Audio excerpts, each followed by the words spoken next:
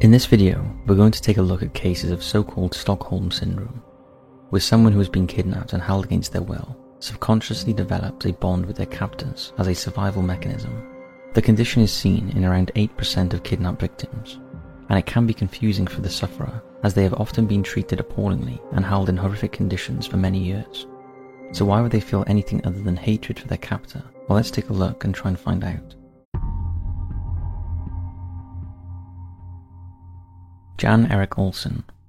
While the term Stockholm Syndrome is widely known, the case that its name derived from remains relatively obscure.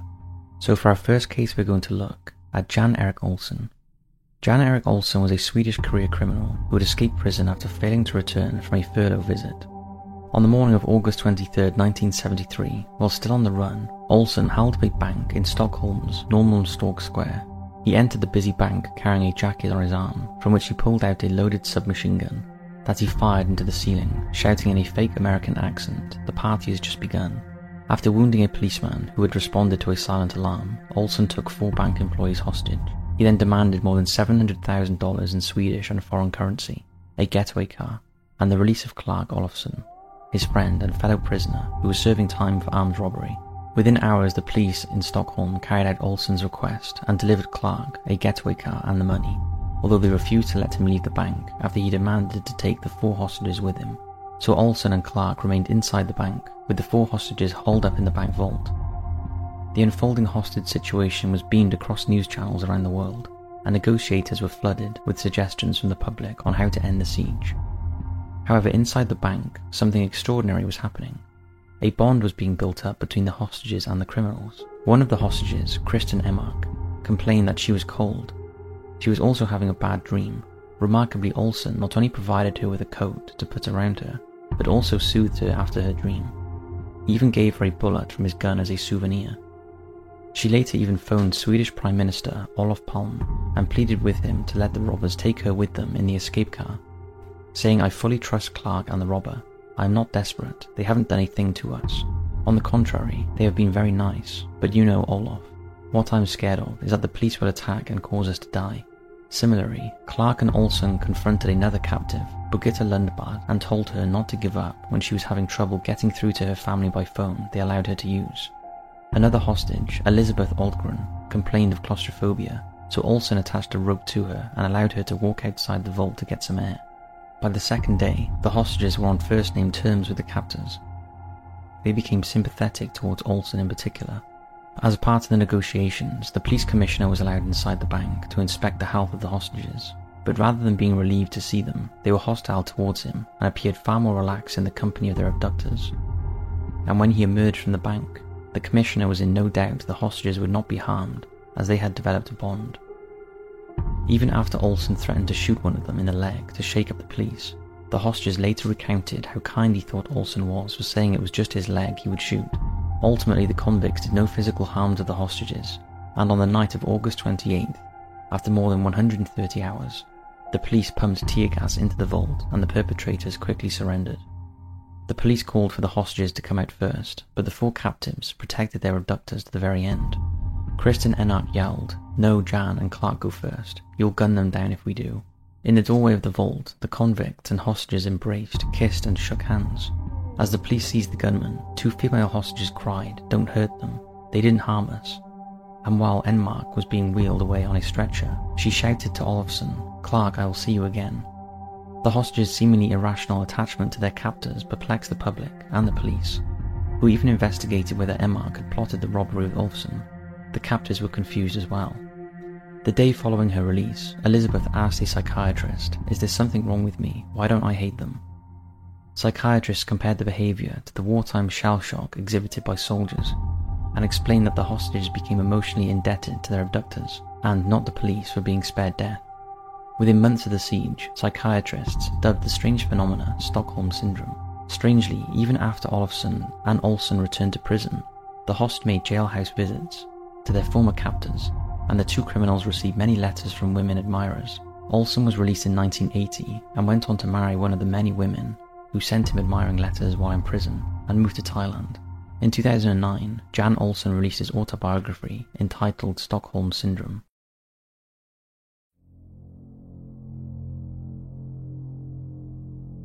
Natasha Maria Kampusch. Natasha Maria Kampusch was born on February 17, 1988 in Vienna, Austria.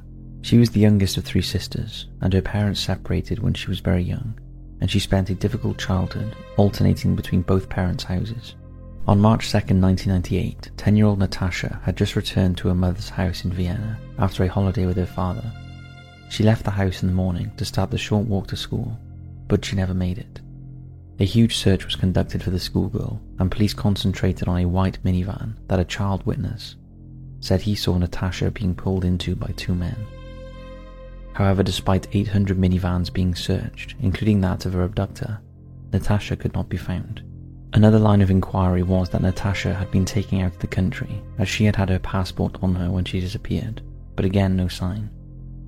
In reality, Natasha was being held in a tiny cellar beneath the garage of communications technician Wolfgang Priklopil's home, less than 30 minutes away by car from her mother's house. For the first 6 months, Natasha was imprisoned in a tiny cellar room beneath a trapdoor in the garage. The soundproof room measured just 5 square meters, with no windows and a reinforced concrete door concealed behind a cupboard. After the first 6 months, she was allowed out in the day and started spending more and more time in the house with Wolfgang, although she was sent back to her dungeon to sleep at night. She had access to books, TV and radio, but was not allowed to watch any live broadcasts. Wolfgang also regularly brought her gifts, but to dissuade her from escaping, he told her that the house was booby-trapped, and if she tried to escape, he would shoot her with a gun. During her captivity, she was abused, beaten up to 200 times a week, and spent most of her time doing housework and cooking. Natasha was also starved to weaken her physically so that she could not escape. She was also psychologically manipulated into believing that her parents had refused to pay ransom for her release. During the last years of her captivity, Natasha was given more freedom and was allowed to roam around in the garden. And Wolfgang even took her out on trips. One time she tried to escape by jumping from a moving car. On August 23, 2006, after over 8 years of a torturous existence, Wolfgang let his guard down. When he was in his garden with Natasha, she was hoovering his car when he took a phone call and was distracted. Natasha saw her chance to escape and jumped over a fence to freedom. But initially nobody helped her, ignoring her pleas for help, until finally an elderly neighbor called the police after she frantically knocked on his window. At the time of her escape, Natasha weighed just 41 kilograms, just 3 kilos more than when she disappeared as a 10-year-old.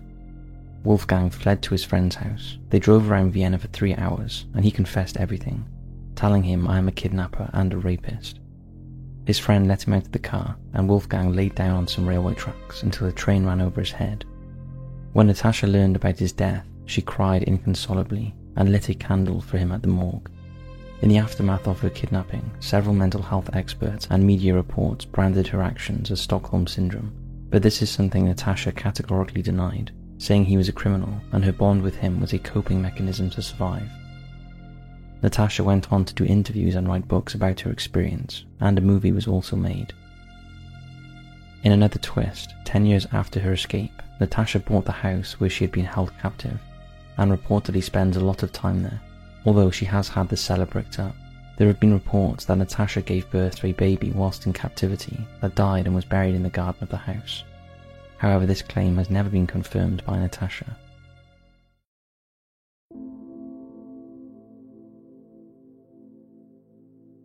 Sean Hornbeck.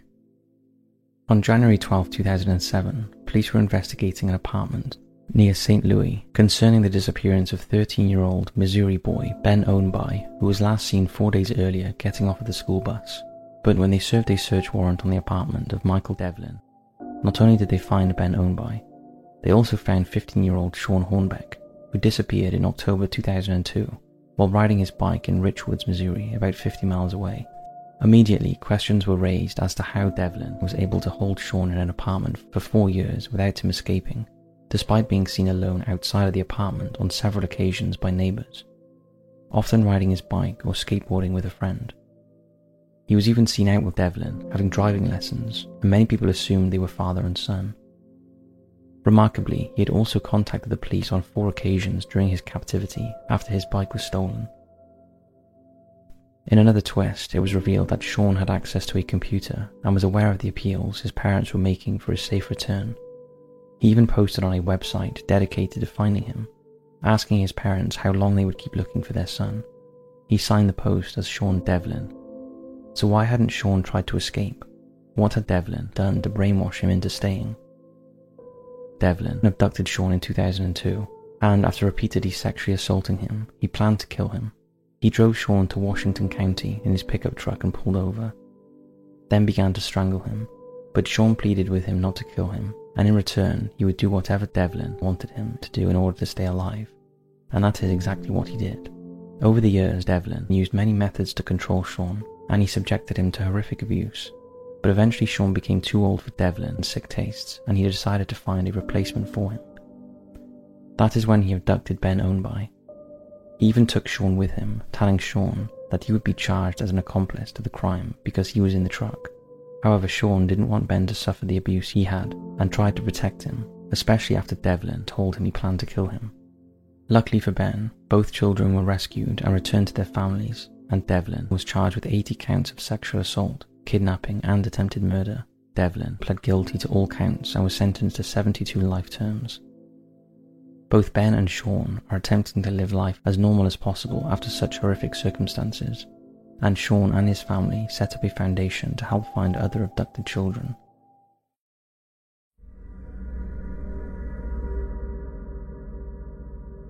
Mary McElroy.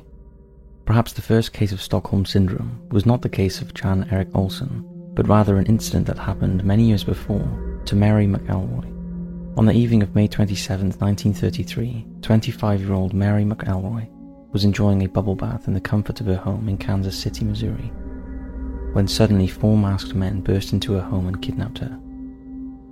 The men, Clarence Click, Clarence Stevens, and brothers George and Walter McGee, intended to hold Mary for ransom, in the hope her wealthy father would pay the $60,000 cost for her freedom. However, Mary did not take the gang seriously to start with, and when she heard they were only asking for $60,000, she laughed and jokingly said, "I'm worth more than that." Mary was taken at gunpoint to a farmhouse owned by one of her abductors and was chained to a wall in the basement. After just 29 hours, Mary's father had negotiated her release for the amount of $30,000, and she was released unharmed near a golf course. Just a month after the incident, 3 of the 4 gang members were apprehended by the police, and this was the start of a curious turn of events. At the trial, Mary seemed reluctant to apportion any blame to her kidnappers and spoke of her abductors with sympathy and kindness. And when asked in court to identify the men on the stands as her abductors, she was reluctant to do so. She also testified that the gang were kind to her and never forced her to take off her clothes, and they even gave her flowers before they released her. Mary even met with relatives of the gang and publicly expressed her understanding for them. The extraordinary testimony was talk of the papers, and there were suggestions that maybe Mary had orchestrated her own kidnapping in collusion with the men. For Mary, playing a part in getting her abductors convicted took a toll on her mental health, and on February 10, 1935, after they were convicted, Mary disappeared from her home. When she was found the next day, she explained that she couldn't take any more and felt like a murderer, as she knew her kidnappers would receive a death sentence. As she anticipated, Walter McGee, the kidnappers' mastermind, was sentenced to death by hanging on March 30th, 1935. But Mary shocked the public again when she publicly contested Walter's sentence. She wrote, "Walter McGee's sentence was hung as heavily over me as over him. Through punishing a guilty man, his victim will be made to suffer equally. In pleading for Walter McGee's life, I am pleading for my own peace of mind." Her letter, coupled with her father's support, got Walter's sentence commuted to life in prison. Although Mary never got over the incident, and her mental health continued to deteriorate to the point she was almost reclusive. When her father died in 1939, that was the final straw. A few months later, a maid found Mary's lifeless body in her bedroom. Investigations revealed that she had committed suicide after shooting herself in the head with a small pistol. She was just 32 years old. Mary's sympathy and relationship with her captors was summed up in her suicide note, which read, "My 4 kidnappers are probably the 4 people on earth who don't consider me an utter fool. You have your death penalty now, so please give them a break, Mary."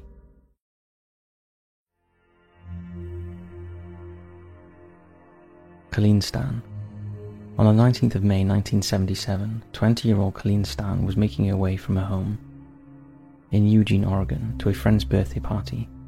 Colleen decided to hitchhike, something she had done many times before, When a young couple, Cameron and Janice Hooker, stopped offering her a lift, Colleen felt safe, especially since they had a baby in the car. After half an hour of driving, Cameron Hooker suddenly left the road and headed down a secluded lane. There, Colleen was threatened with a knife, gagged, bound, and placed in a wooden box. Colleen went on to endure horrific abuse and torture by the Hookers, and was given the name Kay, and was forced to refer to her abductors as Master.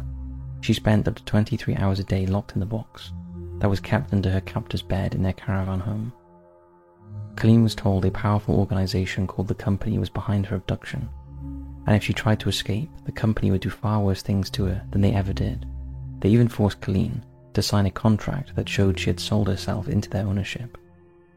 After the supposed contract was signed, Colleen was allowed some freedom, but her fear of the Company kept her compliant and close to the Hookers, and she made no attempt to escape. In 1981, Colleen was even allowed to visit her family on her own, and without breathing a word of what was happening to her, she spent time with her family, who were hugely relieved to see her. They suspected something was wrong, believing she had joined some kind of cult, but didn't push her for answers, not wishing to scare her away from further visits. The day after the first visit, Colleen visited her family again. This time she introduced her boyfriend, Cameron Hooker. The pair looked so happy together that Colleen's mother even took a picture of them. But after the visit, Cameron grew more and more controlling, saying that Colleen had been given too much freedom, and he confined her to the wooden box again, where she stayed for the majority of the next 3 years. In 1983, Colleen was once again allowed some basic freedoms, but things were about to change when Cameron Hooker told Janice that he wanted to take Colleen as a second wife. This was too much for Janice, who had been a victim of sexual, physical, and psychological torture throughout her marriage to Cameron, although she'd been in denial about much of what had gone on. In 1984, Janice told Colleen that Cameron was not part of the Company and that they were not watching Colleen or her family. Colleen immediately went to a bus station to escape, but such was the depth of her conditioning, she called Cameron from a payphone to tell him she was leaving, and he reportedly burst into tears. After 7 long years, Colleen went home to her family, but she didn't tell anyone what had gone on. Not long after, Janice Hooker went to the police and told them that her husband had kidnapped, tortured, and murdered Mary Elizabeth Spanhake, who had disappeared in 1976. The investigation of this claim led to the terrible kidnapping, imprisonment, and abuse of Colleen. In court, both Janice and Colleen testified against Cameron, and Colleen found herself under the difficult cross-examination, wherein the defense attempted to paint her as some kind of willing participant in the nightmare. However, Cameron was eventually sentenced to 104 consecutive terms in prison for sexual assaults, kidnapping, and for using a knife in the process, although sadly, the disappearance of Marie Elizabeth Spanhake remains unsolved, as Cameron faced no charges connecting to her. Colleen Stan studied an accounting degree, married, and has raised a family of her own. 14 years later, Colleen went public about her ordeal and how she coped for those terrible years when she was the girl in the box. So that's 5 chilling cases of Stockholm Syndrome. Thanks for watching, and we'll see you in the next video, which will be the 1st of October and the start of the best month of the year, the Creepy Marathon month.